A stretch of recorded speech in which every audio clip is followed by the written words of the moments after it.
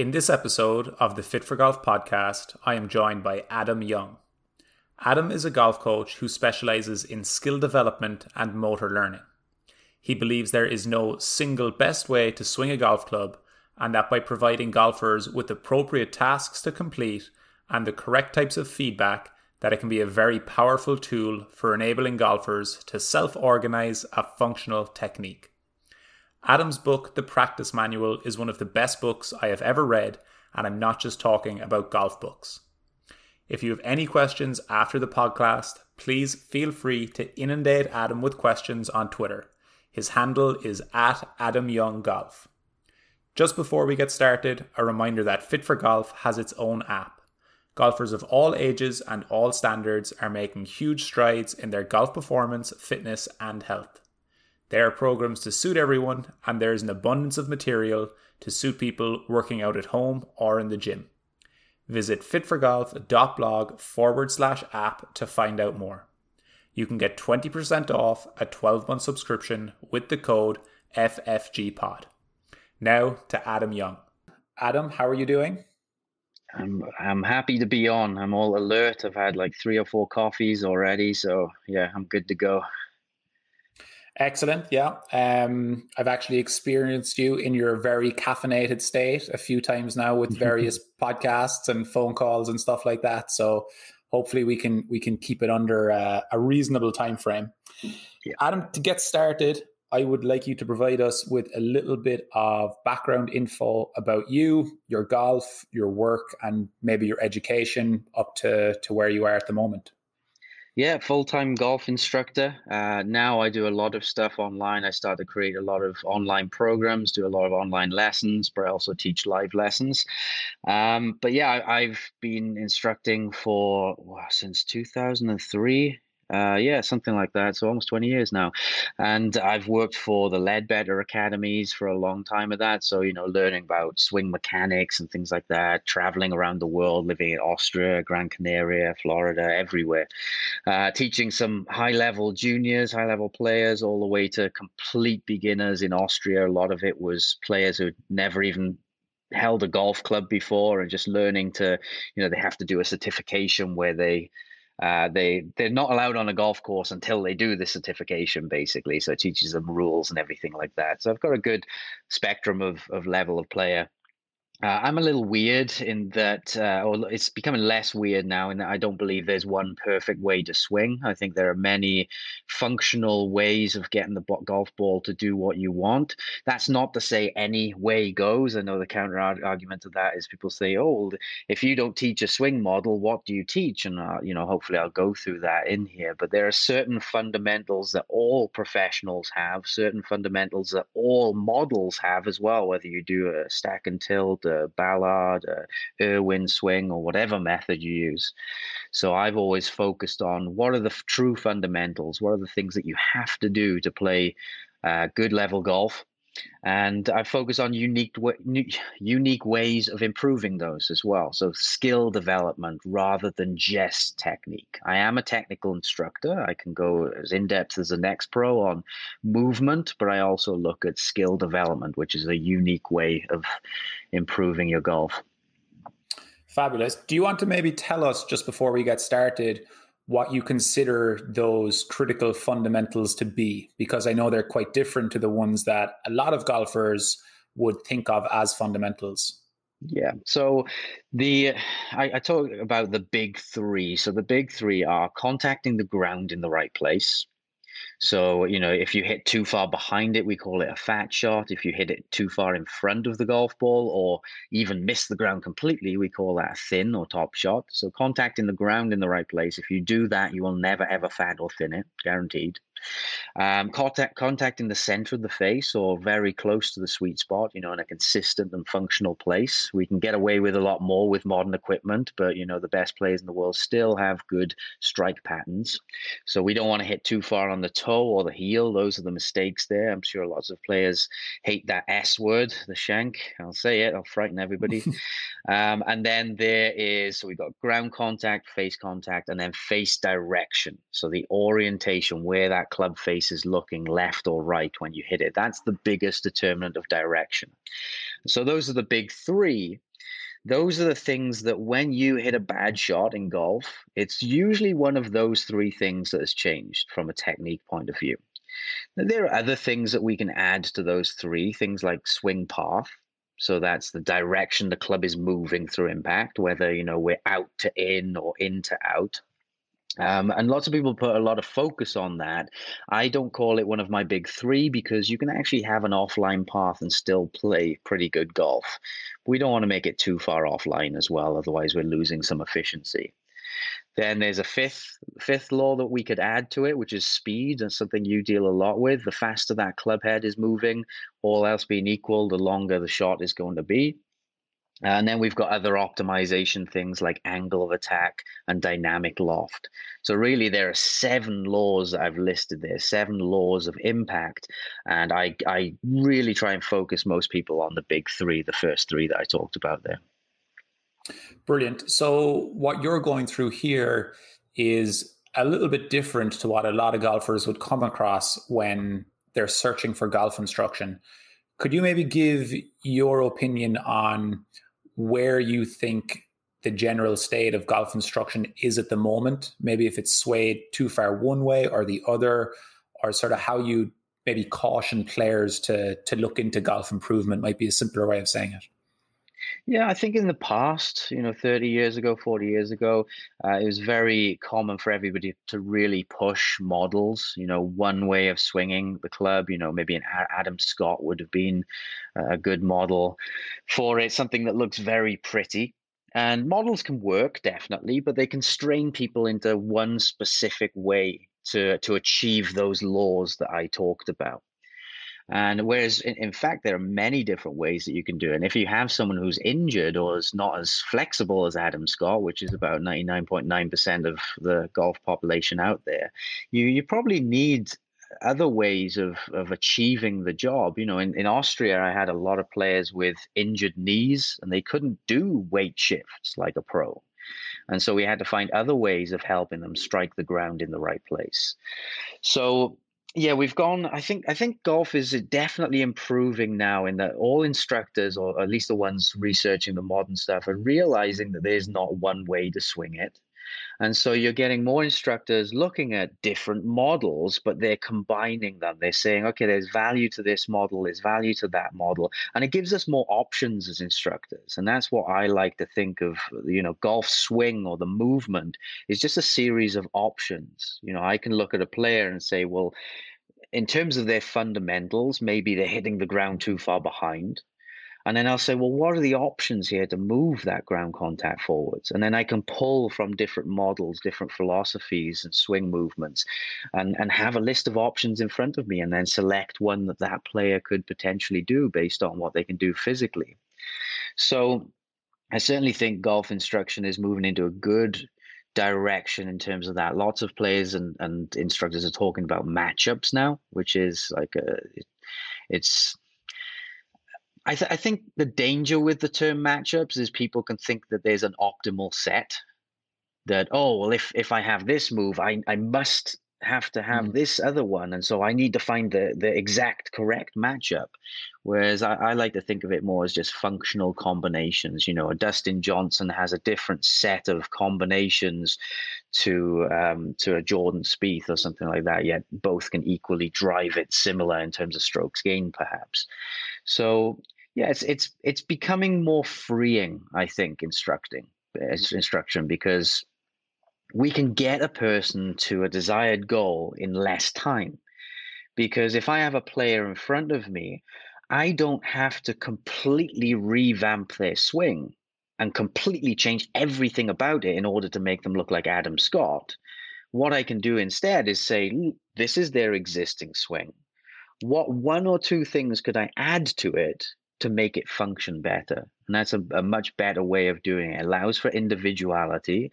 And, I always say the best coaches are the ones where their players don't look all the same. If your players all look exactly the same, you're teaching a model, you're teaching a method, and that can be, you'll get a lot of players who do good with that, but then you'll do a lot of players who they can't fit your model, they can't fit your method. And so you need to be very adaptable as a coach, I think.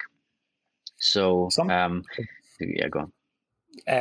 Something I have learned or come across from your work as well is you've touched on the importance of coaches and players understanding how we learn things rather than just understanding the knowledge of what's happening, in functional swings or in functional shots.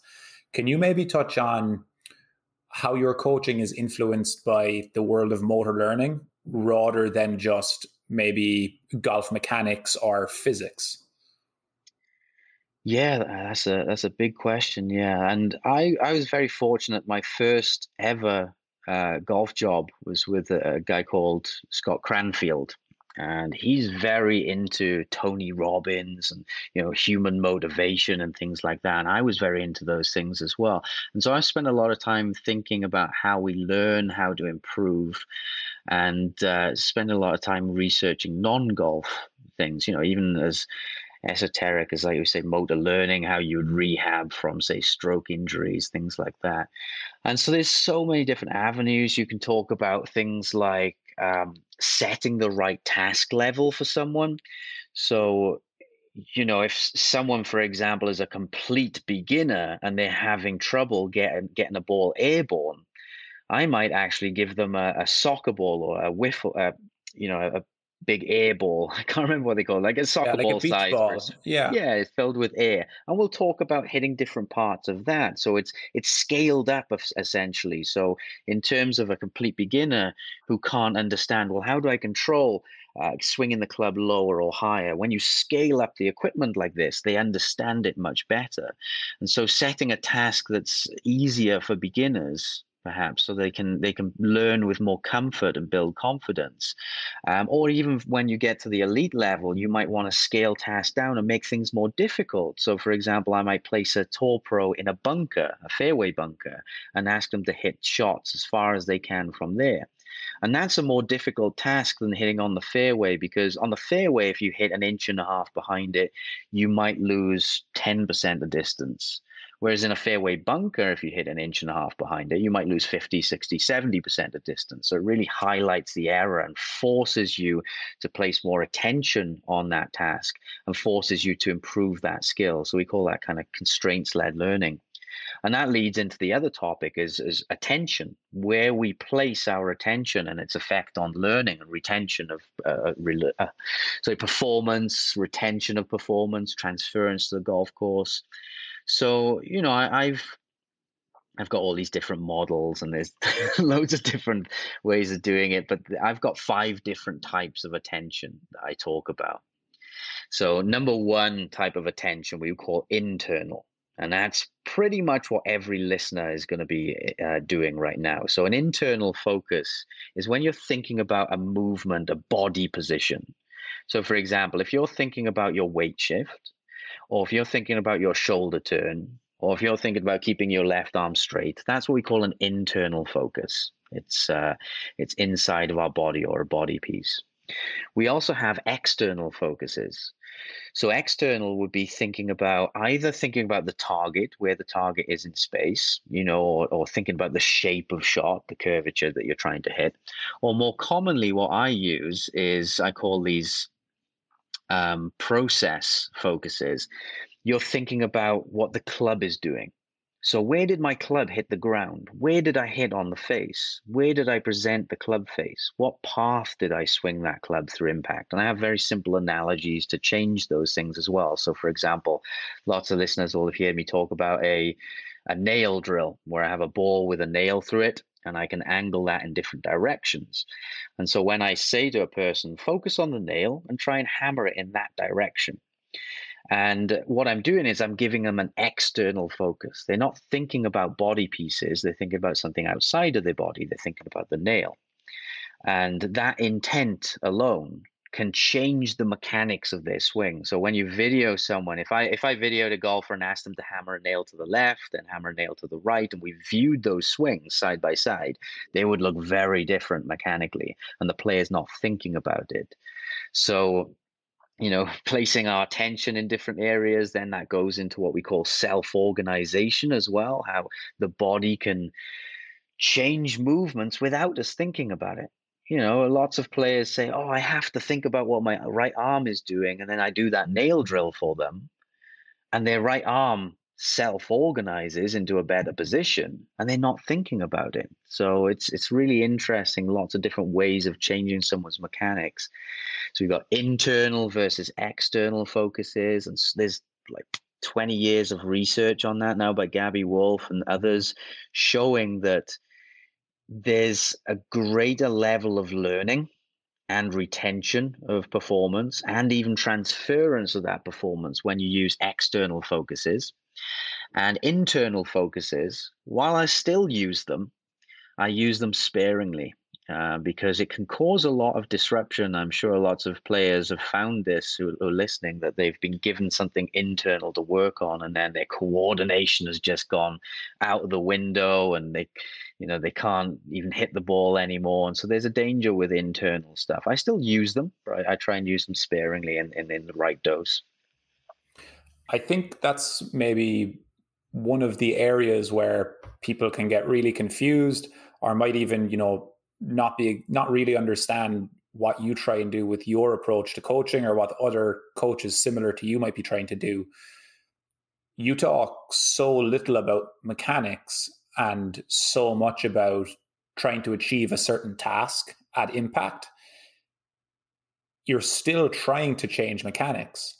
It's just doing it with a much different focus, because I think, we all agree on the golf ball responds to the physics that are going on through impact. And for that to change, mechanics have to change somehow. Like, just thinking about something different isn't going to change it unless the actual mechanics change. But we have options for how the mechanics can change. We can really, really think and focus on what different parts of our body are doing, or we can focus on something that's nothing to do with our body and more what you were talking about, like a nail drill, or I know you have, simple ones where you're just talking about, trying to make sure the bottom of the club skims the grass and things like this. So I think that's an important kind of point, that people understand. It's not that you're anti-mechanics or that mechanics aren't important. It's how we go about changing mechanics can be very different. And a term I've heard you use before, and I'll ask you to speak a little bit about it, is by focusing on an outcome or a skill or a type of shot, you can learn the mechanics for free. Can you dig into what you mean by that? Yeah, so I mean, to your point, and this is probably the most important point I could ever make, is that the result of your shot is a result of what happened through impact with your club. I'm not even talking about body positions, how rotated you are with your body impact. I'm talking about literally what the club head does through impact, which is about half an inch, 3/4 an inch of space. That is where the magic lies. If your ball slices off to the right, it's because of what happened through impact. So then if you want to change the outcome, you absolutely have to change impact. And as you said, how we go about that can be different. Traditionally, we've gone about direct mechanics. Let's change people's elbows and positions like that. And that can work, definitely. Oh, it does work. Or I could, as a coach, give a player a task and help them figure out the task. So, for example, a simple task might be, I used to get on a piece of concrete and draw a little dot on it with a dry erase marker on the concrete. And we used to use an old club. And I'd say, right, make a swing and just gently chip the concrete and try and make the first contact with the concrete on that dot. So that's where the ball is going to be. And inevitably, the first time someone does it, they'll hit maybe 6 inches behind it. And they'll go, that's not where I wanted to hit it. I thought I was going to hit that dot. And then they do it again and they hit 6 inches behind again. And they maybe have 3, 4, 5 attempts and they hit 6 inches behind. And then I'll step in and I'll say, what would it feel like to hit too far in front of that? And then they give it an attempt and all of a sudden they hit that spot. And they go, wow, that's weird. I'm trying to hit in front of it, but I'm hitting that spot. And I say, well, yeah, so there's a little bit of a disconnect at the moment between what you want and what you're achieving. At the moment, you're hitting 6 inches behind what you want. And that may change in the future. But for now, in order to hit that spot, you have to feel what you just did for that last swing. And after a little bit of practice, these things start to combine a little bit. So what they want to achieve and what they do starts to get closer together. So if I ask them to hit an inch in front or an inch behind, they do it more exact. So that happens over time when the feedback is there and they're given enough reps of it and they explore it a little bit, trying to do too much in front, trying to do too much behind, they start to get better. And so that's what I'm talking about with the mechanics. And you rightly said, if you change something at impact, the mechanics have to have changed. I'm just doing it in a different way through these tasks. I'm giving someone a task. They are not thinking about the mechanics. That's the very big difference between what I'm doing there and what traditional instruction does. Which you think and research supports is very important for how well we learn that change and how well we'll hold on to it and be able to make it happen on the golf course 48 hours later. Is that a fair point? Yeah, I mean, they're just different ways of learning it. I could also have taken that player and instead of asked them, can you hit in front of it? I could have said, can you shift your weight more? And that might have achieved the same outcome. But the problem is when we're on the golf course, we have to adapt to certain things. Like the ball might be sitting above our feet at one time, the ball might be below it the next. We might be in a divot or something. We might be in a bad lie. And so we have to change, we have to adapt to these different environmental cues. And we also have to adapt to what our body gives us on the day. When I wake up and I go and hit a few shots, some days I'm striking it ball and turf perfectly. Other days I'm hitting a couple of inches fat and I need to recalibrate that. And I personally feel, and most of the research backs this up, that when you do things, when you learn these skills, hitting the ground in the right place in this example, when you learn these skills with external focuses and through intention, it's far more transferable when we have to be in a situation where we need to adapt, like the golf course. So I'm not against learning ground contact through things like weight shift. In fact, I would use that as a supplement in my own training with players. When I give players, I will tell them, look, you can learn this skill through, let's spend some time focusing on increasing your weight shift, and let's spend a lot of time just focusing on the external task of hitting different parts on the ground. But I much more prefer those last ones. I think when you have the ability to change something through intention, as in saying, I want to do this, and you get closer to it. So, for example, I want to hit 2 inches farther forwards, I want to hit 2 inches farther back, or even other skills might be, I want to hit more on the toe, I want to hit more on the heel. Once you improve that skill, that ability, you almost don't need to ever worry that much about your swing, because you can change anything you want at will when you have those abilities. And I think in combination with good mechanics, I think that can be a very powerful combination. Yeah. Yeah, something that I think about and I'd like to get your opinion on in terms of the balancing mechanics and skill development is that something I definitely believe in and I think have experienced myself is that good mechanics make it much easier to develop a high level of skill. Because if you're using a motion, I know it's very hard to put in a box what are good mechanics and bad mechanics. I think we've a decent enough understanding of them from watching enough golf swings. When you watch a tournament that's full of good players, or you're at the range and there's a beginner class on, you can kind of get quickly a sense of, okay, what might be good or not so good mechanics. But if you're using a motion, like certain types of motions may make it very difficult to develop a high level of skill, even if there's really good instruction being given to what you want to have happen at impact.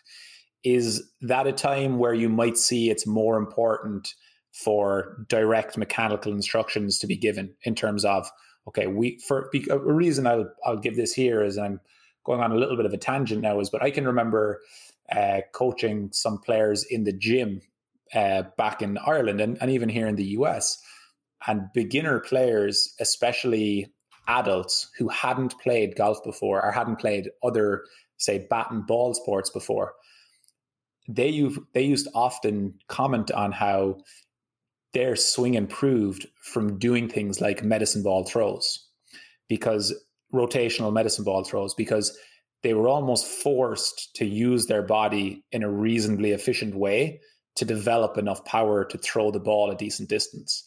Whereas because a golf ball is light and we're essentially concerned with not missing it when we first start out, we can use motions that are never really going to allow us to develop a very high level of skill.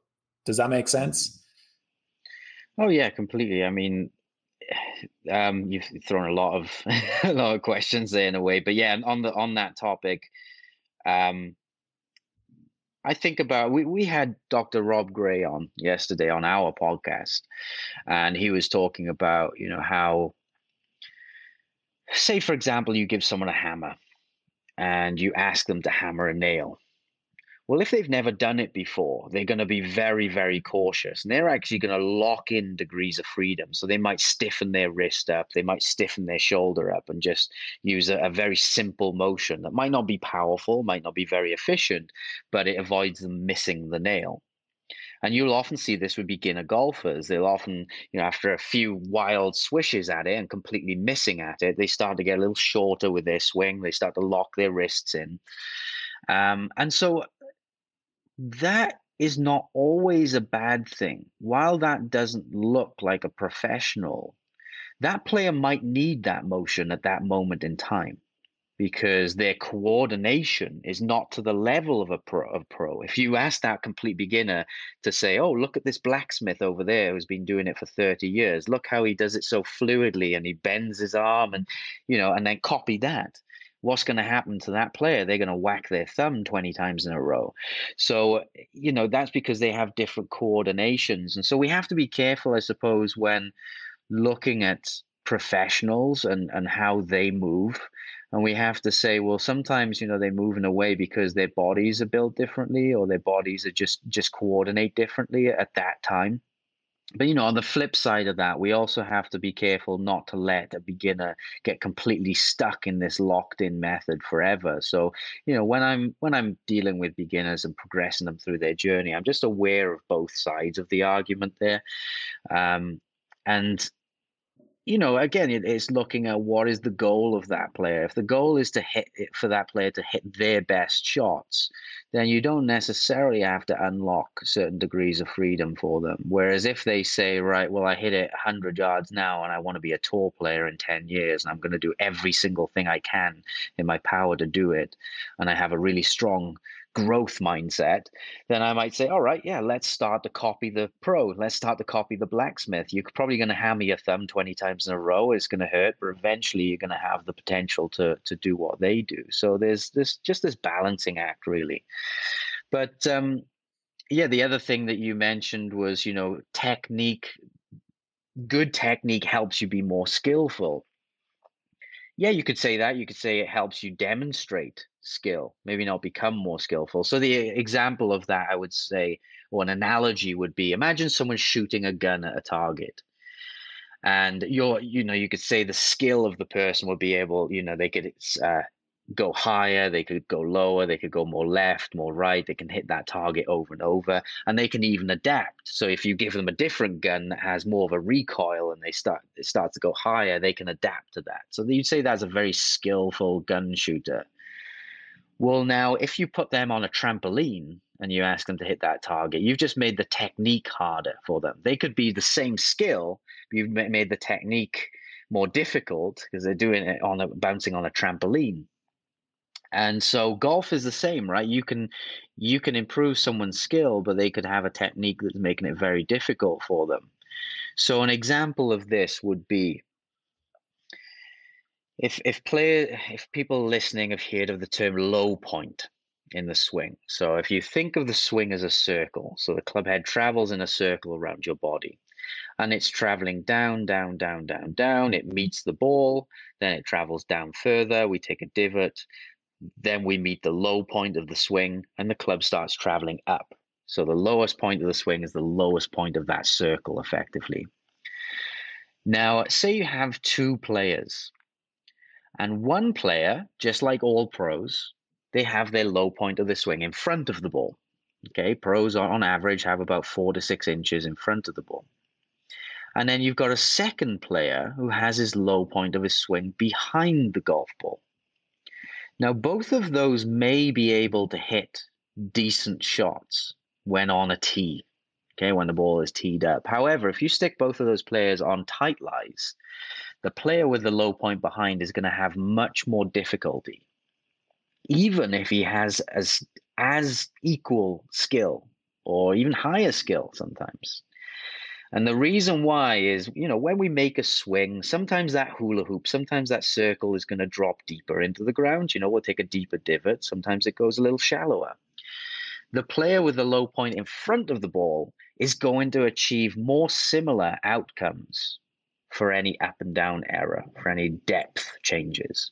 Whereas the player with a low point behind the ball, they're going to be hitting 6 inches behind it and thinning it, even if the circle is moving up and down the same amount. So I know this is hard to visualize over a podcast, but it's all to say that in terms of geometry, there are certain swing characteristics that make it easier to play golf. And that's what, when I am changing technique with a player, that's what I try to do. I try to help players have better techniques and also at the same time improve their skill level.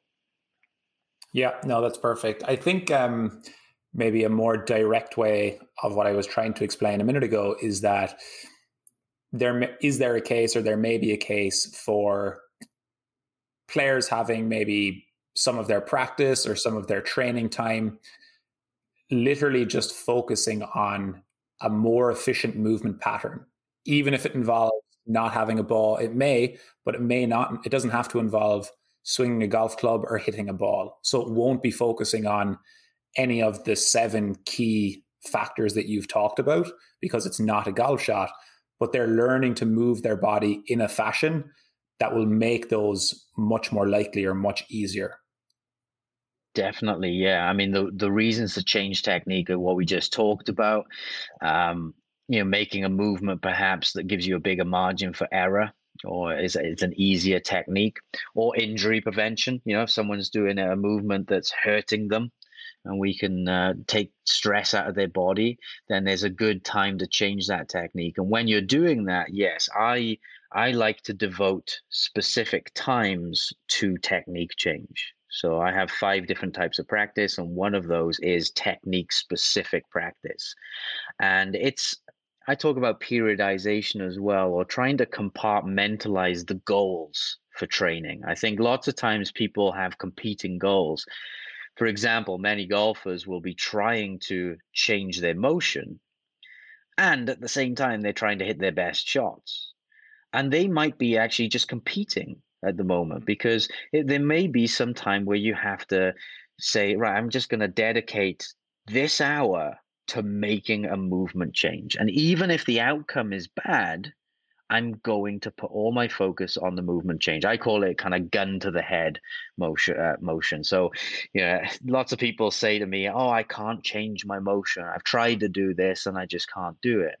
And I said, well, if someone held a gun to your head and said, you have to make this motion that you're trying to make, and if you don't, I'm going to pull the trigger, and the outcome doesn't matter as well, you can guarantee that next swing they're going to make is going to be the motion that they desire. So people can make these motions. They often have these competing interests, for example, trying to hit a good shot, that's stopping them make that motion.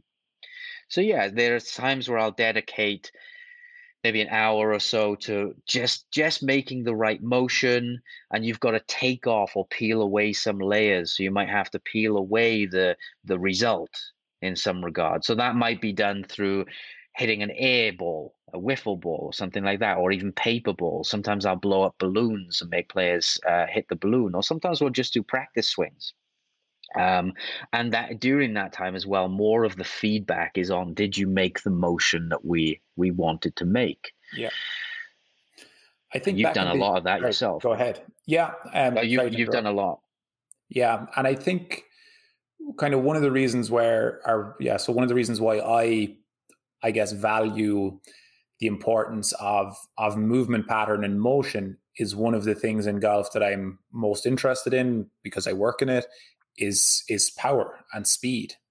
And I think that there's so many golfers are using a motion that even if they get reasonably good control and skill with the motion that they're using, they've put in a reasonably low ceiling on their potential because that motion is just never going to deliver enough speed that allows them have a good chance of getting to the quality of golf they want.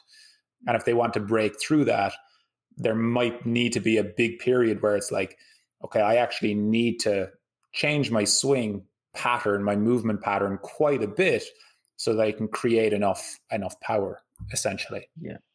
Yeah. I mean, a good example of that, if you ask even beginners to hold an alignment stick in their hand, so a nice light object, and just swish it as fast as they can, most people are going to make a pretty good motion. I mean, they'll even shallow it in 9 times out of 10. They'll have that nice late release with forward shaft lean that everybody looks for.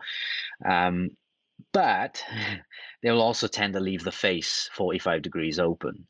And so, if you ask a player, okay, I want you to swing as fast as you can, make a beautiful motion and hit a good shot, their first 10 shots are going to fly 45 degrees to the right while they do this. And then because of these competing interests, that player will say, well, I don't like that. I want to make the ball go on the target.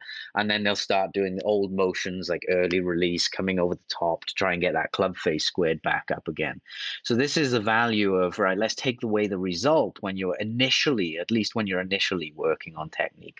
Maybe let's hit some balloons and see if you can make that nice motion. And then once we've got it there, once you've got the motion as desired, lots of times as a coach, I can see other things that are happening that might produce negative results. So I might see this beautiful motion, and then in on the slow motion camera, you can see that face is 45 degrees open. So then I could add something to that player. I could say, all right, let's try and grip it a little bit stronger for this next one, or add a little bit of rotation at the bottom, forearm supination, or even change wrist angles to just in an attempt to close the face. So now that beautiful motion works. And again, that's very difficult to think of these two things at once. So initially, if you're trying to hit good results, thinking about two things at once, our coordination's thrown off and you can hit a lot of bad shots. And that doesn't necessarily mean that you're making a bad motion. You could be making a much better motion. It's just not ingrained yet, or you haven't added some other things that are going to make it really function well. And so there's a time to take that result away, work only on the motion. There are disadvantages to that approach as well. But if you're getting coached nicely through it, then it can be the best approach to learning, definitely. That brings us on nicely to the next one of the sections that I wanted to get onto, which is performance in practice versus learning in practice, which is something that you talk about quite a lot in your book. And I think you set it up there nicely with, if somebody is practicing, they may have improved their motion or improved their technique, but at the beginning, they might not actually be hitting better shots because they're they don't know how to coordinate the face at impact with this motion. And it's kind of a catch-22 that all of us golfers, I suppose, that are interested in getting better get into it at some point. It's this change that I'm trying to make that I'm slightly worse with now.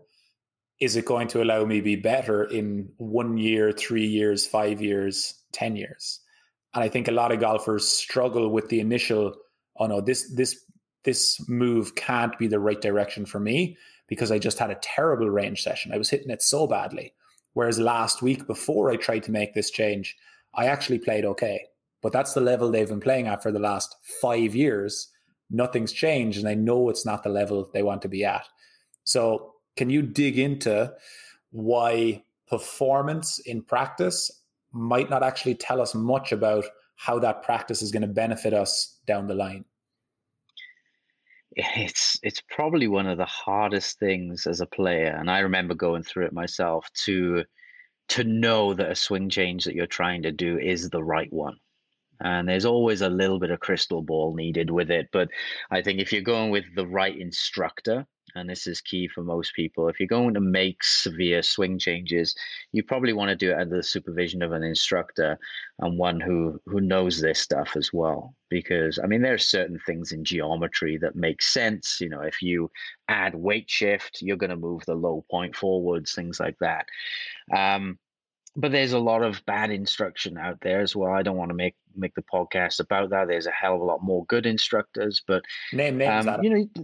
No, I don't know any names, but yeah, there's based on old stuff. You know, I had a lot of it as well in terms of, you know, just make your swing like this. Well, why? Because it looks prettier or something, and that's not a good reason to change your swing. So finding an instructor who knows the reason and can give you a detailed answer for why we're making a change. If someone asks you to make a change and you say, well, why? What's that going to change for me? And they can't tell you, then that's probably not a good change that you want to make. So yeah, making the right change is key. But then, you know, even with the right change, you can have poor performance initially. The analogy I'd say for someone with that is, imagine you've been driving I drive a Corsa, name an American car for me that's not great. I mean, okay, I've got a Mustang. It's a decent car, but if I jump from that Mustang into a Formula One car, that's a much high powered car. But I'd probably crash it the first time. If I tried to go, you know, push it to its limits initially, I'd probably crash it. Doesn't mean that car is bad. So think of the car as the technique. You know, you jump into a new technique, a new car that's better. You might crash it while you're getting used to it. But once you get used to it, your potential to go around that track is much, much more now. So it's the same with technique. And yeah, initially when you're learning something, your performance, you might see a performance drop, but that doesn't mean that you're not learning in the future. So, you know, learning, we have to look at long term as well. We have to look at retention of performance. So often we'll get enamored we'll do something on the range. And the flip side of that is we might have great performance on the range.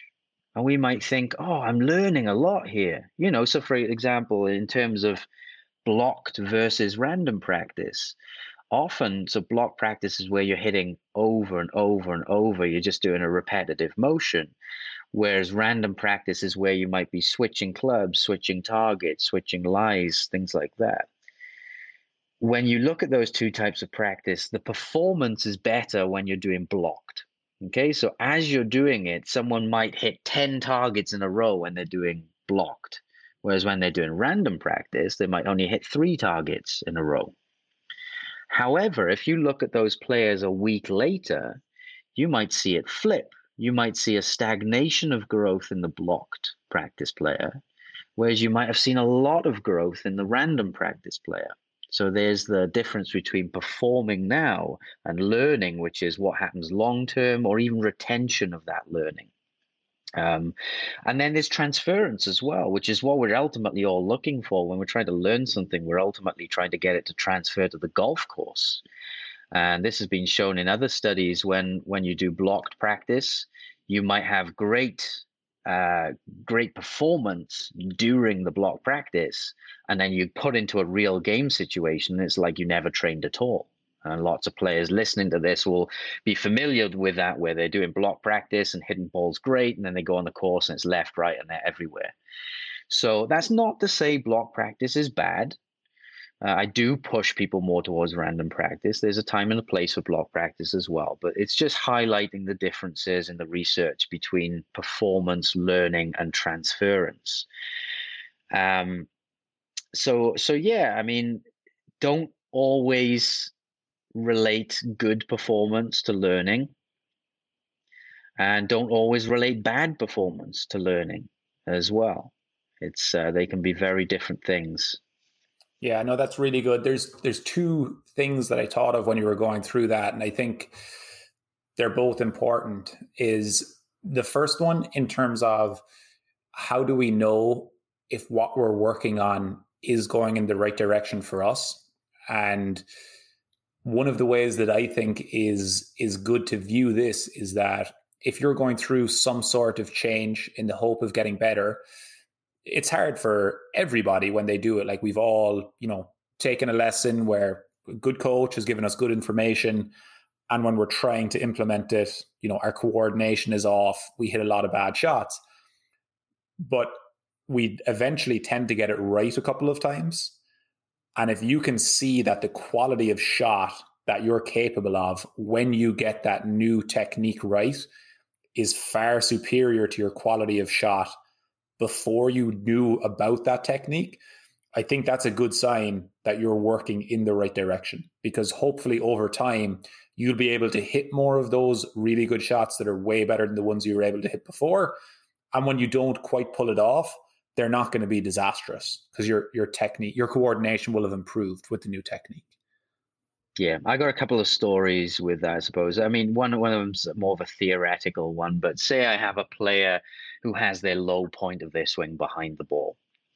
And this is where data is handy. I mean, you can tell that without data really, but you would see on a launch monitor a positive angle of attack.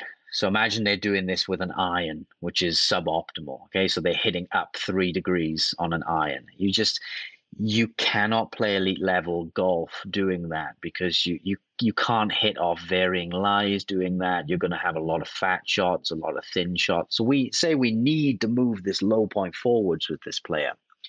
Well, obviously I could take the approach that I talked about earlier. I could ask them to make their divot more forwards, or I could take a more technical approach. I could ask them to shift their weight to achieve this more forward low point. And what we might see, if they do that correctly, if they shift their weight correctly or more, you would see an improvement in the angle of attack. It would go from 3 up to hopefully 3 to 5 degrees down or something.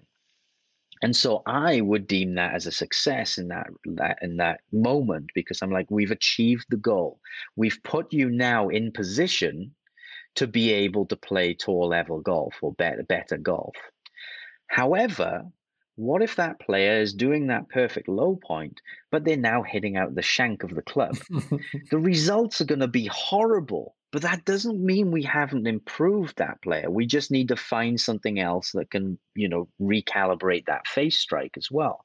So, I might see an improvement in angle of attack, and then I just have to add something, or maybe even just change what I'm giving them technically to achieve both outcomes effectively. But lots of players would, maybe give up on those first few because they hit the first few shanks and they say, "Oh, well, I can't do this." It's like, no, you can do this. We just need to add a few other things. It's like jumping into that Formula One car again and saying, well, crashing it the first time and getting out and saying, "Oh, I can't do it." It's like, no, you just need to, maybe you need to turn this car less. It's got a more sensitive steering or something. So, yeah. And the other example of that is more personal one. I've always been a short hitter of the golf ball, and I was especially short when I didn't have optimal launch angles. And so with a driver, I had to learn from hitting slightly down with the driver to hitting more on the upswing, so a positive angle of attack. And I knew, because it's physics, we all know now that if you hit more up on it, you have more potential for distance. It's not to say everybody should hit up on it, but it's just to say, if you want to hit it as far as possible with your given swing speed, hitting up on it is going to achieve that for you. So I wanted to go that route. And so I understood what I needed to do. I got more behind it. I was swinging more from in to out. I was feeling more extension, jumping up more through impact. And I could see on the TrackMan that my angle of attack was moving in the right direction. I started to hit up on it more. I went from like 3 to 5 degrees down to now I was hitting 3 or 5 degrees up. So I've just improved my potential. I've just raised the bar there. However, in those first few sessions of doing that, I was hitting it all over the face. I'd thin one, I'd sky one. I didn't have as good club face control because it was a new motion. And so what I saw was, maybe out of 10 shots, I would see 9 bad ones, but one that was better than I've ever hit it before. And so that was enough for me to say, all right, this is a route I want to go, because I know with just repetition, keep on doing this, I'm going to turn that 1 out of 10 good shot into 7 out of 10 or even 10 out of 10. And that did happen over months. It took about 3 months for me to fully get used to it. And after years of doing it now, I don't even think about it. So that's, how we learn. First things have to be very conscious. We have to focus on them a lot. And if we don't focus, we go back to our old way of doing it. But after enough repetitions, things actually become automatic, and thinking about them actually hurts you in that case. Yeah, and I think what's really important there too to note for the listeners is that you're talking about how difficult this change was for you, and you were already a really, really highly skilled player. So if we get, let's say, a double-digit handicap, or let's say a 10 handicap or a 20 handicap or a beginner, it's likely to be even more difficult for them at the beginning to make these changes, or not so much to make the changes, but to see good outcomes in a ball flight or a strike when they've made a significant change. So I think it's really important that if people do make a decision that they're going to try and develop a technique that increases their potential, they really need to accept that there might be a lot of bad shots in practice at the start, and there's probably no way around that. And you need to have some sort of feedback to let you know if you're making the right motion, which is why I love camera for those types of sessions. I think that can really help people with, okay, the technique or the shots aren't going well, but I've started creating the motion I'm looking for, and sticking with it long term, like you were talking about, can be really important. Obviously, you had a launch monitor, which a lot of people don't have for practice, but I'm sure your setup and your swing in those sessions, you'd even have been able to see a little bit on camera, was much different to what you were doing before. Yeah, I mean, the launch monitor allowed me to quantify something that is difficult to see, such as the angle of attack. But in terms of, when we are making a swing change, if the result isn't what we want it to be, and for a certain period of time, that shouldn't be the goal, but with that said, if the result is not what we want it to be, you have to look into those fundamentals that I talked about earlier. So what was the face strike? What was the ground contact? What was the face direction? So, I know that when I was doing my angle of attack change, well, the face strike changed. I was hitting it low, high on the face, and the face direction changed a little bit. So with that knowledge, I was able to just recalibrate those things. So it's not voodoo, but you do need someone who can understand those things as well, either through learning these things yourself. They're not too difficult to learn. I've taught beginners to learn the big three, or using a coach that understands those things. But yeah, if you're making a swing change and the result is not as you want, it's because you have to recalibrate one of those big three that I talked about in the vast majority of cases. Something you talked about earlier, that it's more difficult for an amateur to make the change. I do agree with that because of things like time constraints, coordination in higher handicap players is not as good, but in some ways it's easier. So for example, when I'm driving the ball, I already had a functional way of doing it. So for me to introduce something actually is more likely to take me away from function. That's why it's very difficult to teach tour players, because they're already functional. Adding anything is more likely to throw a spanner into the works. Whereas if you got someone with a 50-yard slice and you get them to close the face, yes, they might not do it consistently. They might, struggle to learn it, but you're going to change that pattern for them. It's going to take them away from this dysfunction, this 50-yard slice, and towards function where they're going to add yardage. So in some ways it can be easier for players. It does depend on what you're changing with them though. Yeah, I know, that's brilliant. The last thing I'd like to kind of touch on, Adam, is block practice, which I think block and random practice, I think, are terms that are too broad to cover things that people can be doing in their practice. It's usually the two that people think of. And I think block practice is usually, say, investigated as when people are just doing the same thing over and over without maybe a whole lot of thought behind what they're doing, and probably hitting shots in quick succession.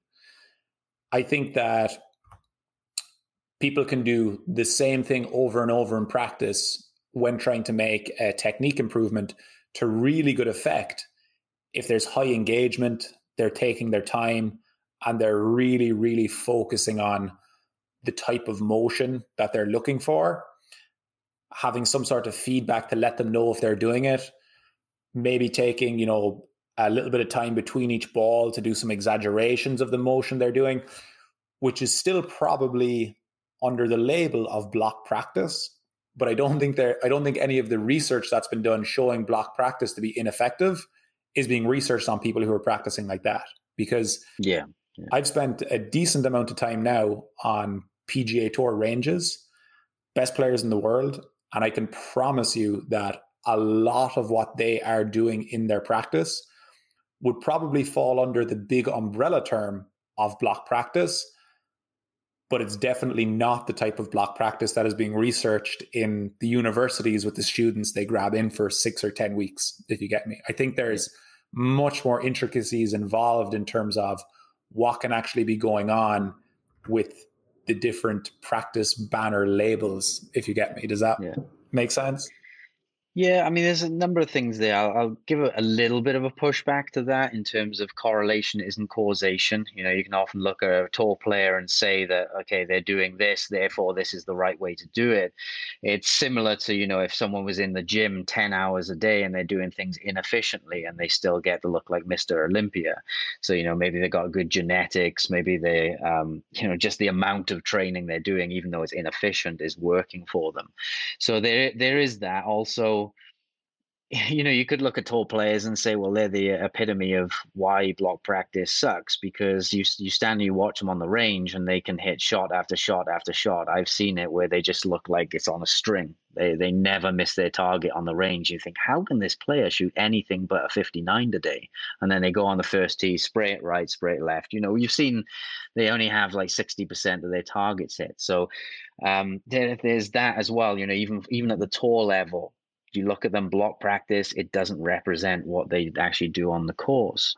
However, with that said, I'm not anti-block practice. I'm not against it. I think it's really valuable. You know, me and my podcast partner play virtual ping pong. I'm trying to get you to do this. We play it on the Oculus Quest.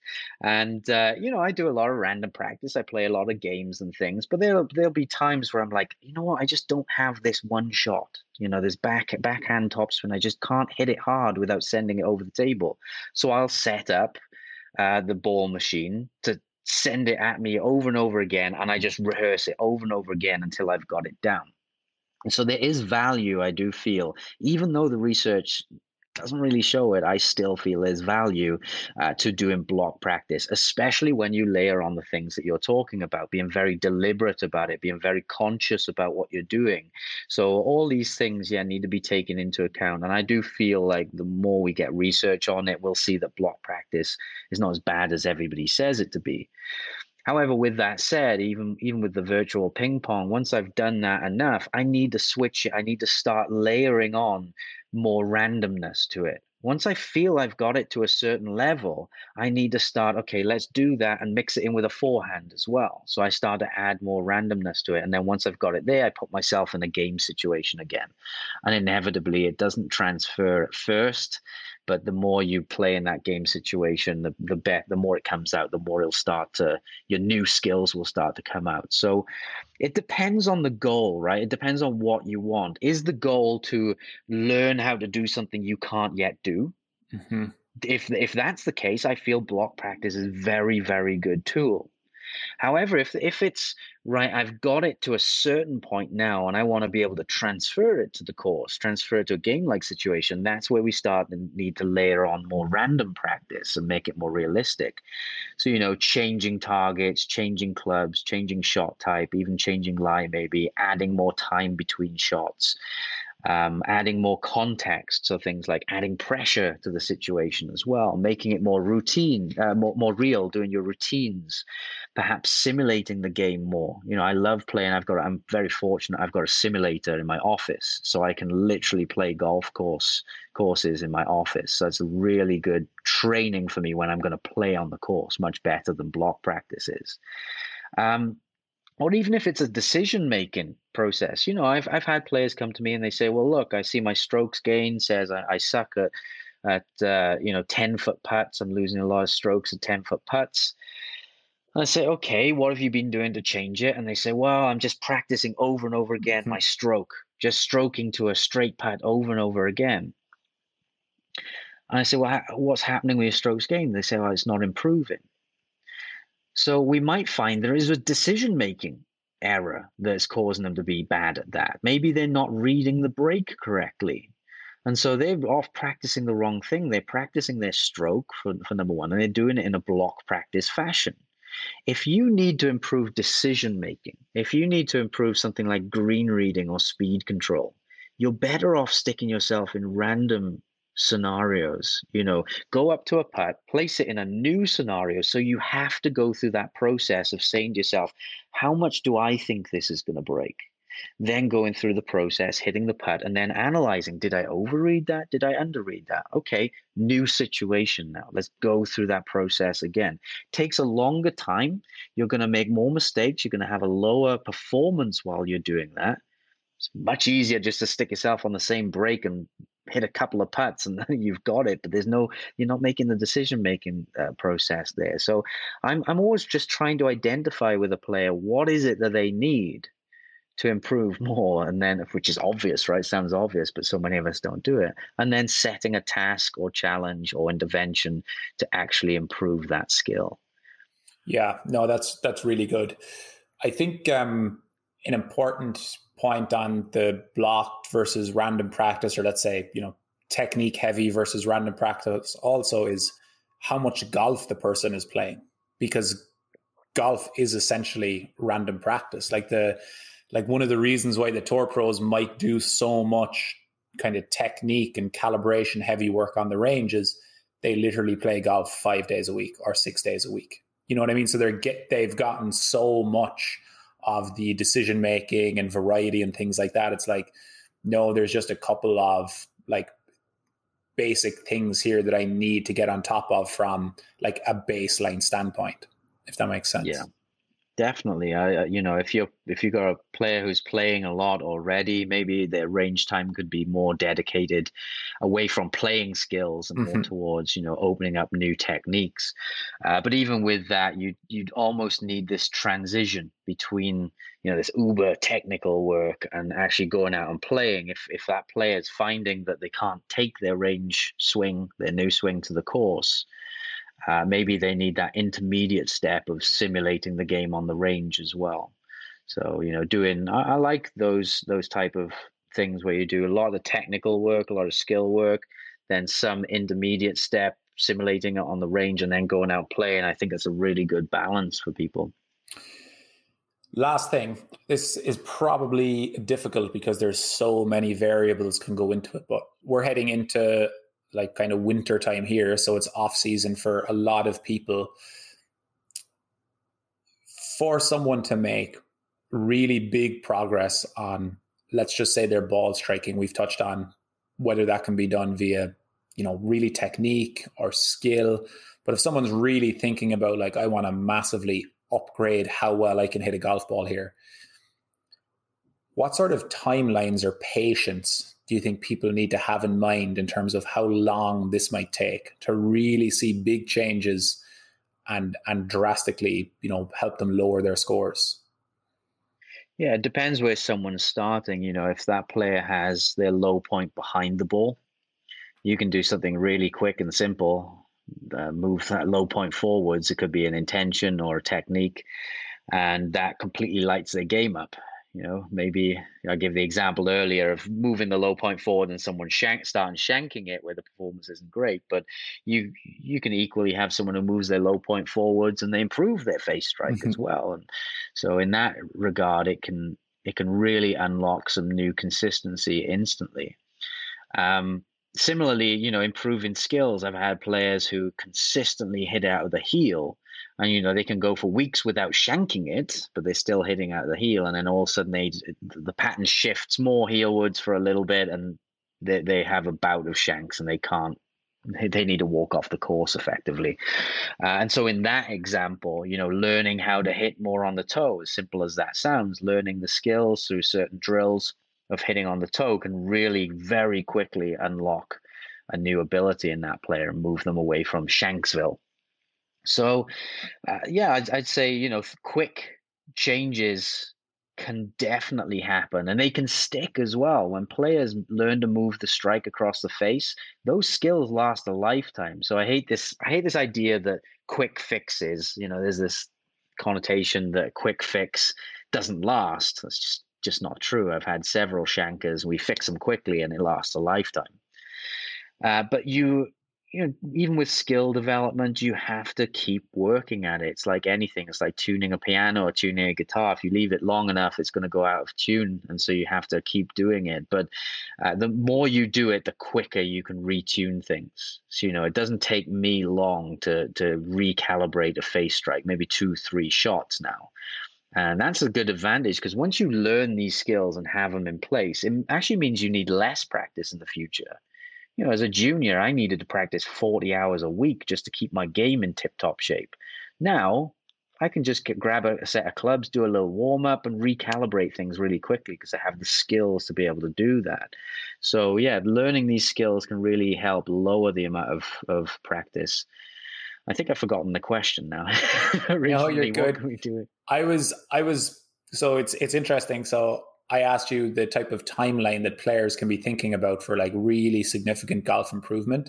And I was teeing you up. I thought you were going to say like players need to be patient and that it will probably take a long time to get much better, which I think there's a lot of truth to. But you also, well, what you said was that players can have dramatic improvements very quickly. If there's a fundamental that they're currently missing, it can be added quickly. Yeah, exactly. Yeah, if there's something missing and you add it, it's it's not always the case. It's a bit of a coin flip, whether the result will be better instantly. We can change a variable very quickly. You could, like I said, you can move someone's ground contact forwards very quickly, within one swing often. Whether that results in better outcomes with the ball is a different story. That's the value of a coach, really, is when I give an intervention to someone, I'll be looking at their mix of variables. I'll be saying, right, they've got an open face, their ground contact is early, and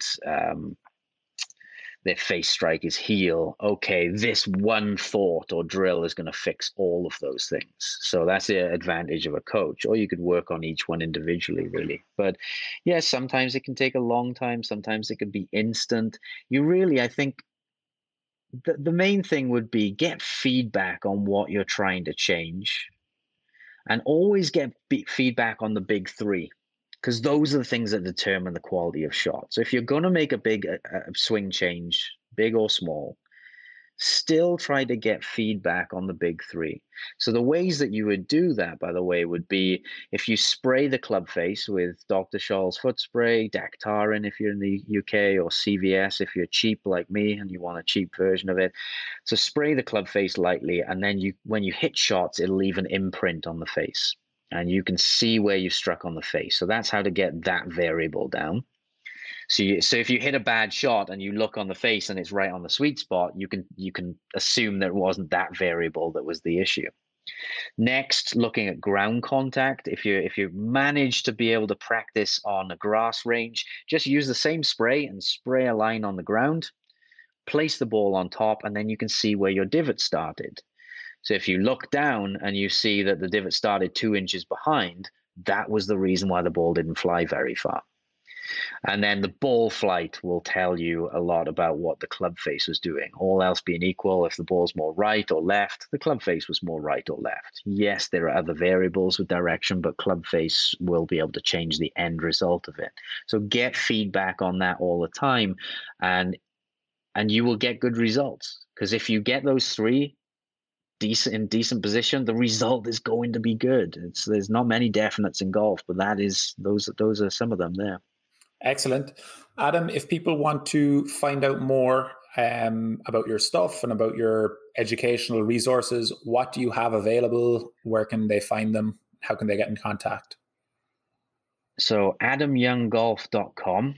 I have lots of different programs. If you're a real golf geek and you want to dive into, I think, 130 hours of content now, everything strategy, psychology, skill development, training, technique is quite technique heavy as well.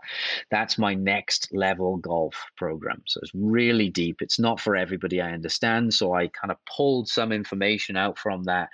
And the strike plan is the more pared down version. There's still everything you need in there, but it's a more pared down version that's dedicated to improving your strike. There's even a winter module in there so you can do drills in your house. As long as you can swing a golf club, you don't even need to hit a real ball. These drills will work for you using little things like guitar picks and things like that. The accuracy plan helps improve if you're more of a slicer or hooker, so missing left and right. The accuracy plan is better for you. And if you're a nerd who likes reading and wants to dive into motor learning and practice design, then the practice manual is my book that's available on Amazon. So you can get all of the information on those things is adamyounggolf.com, and then have a look at the products. Super, Adam. That's great. Thank you very much. And I'm looking forward to getting this one out.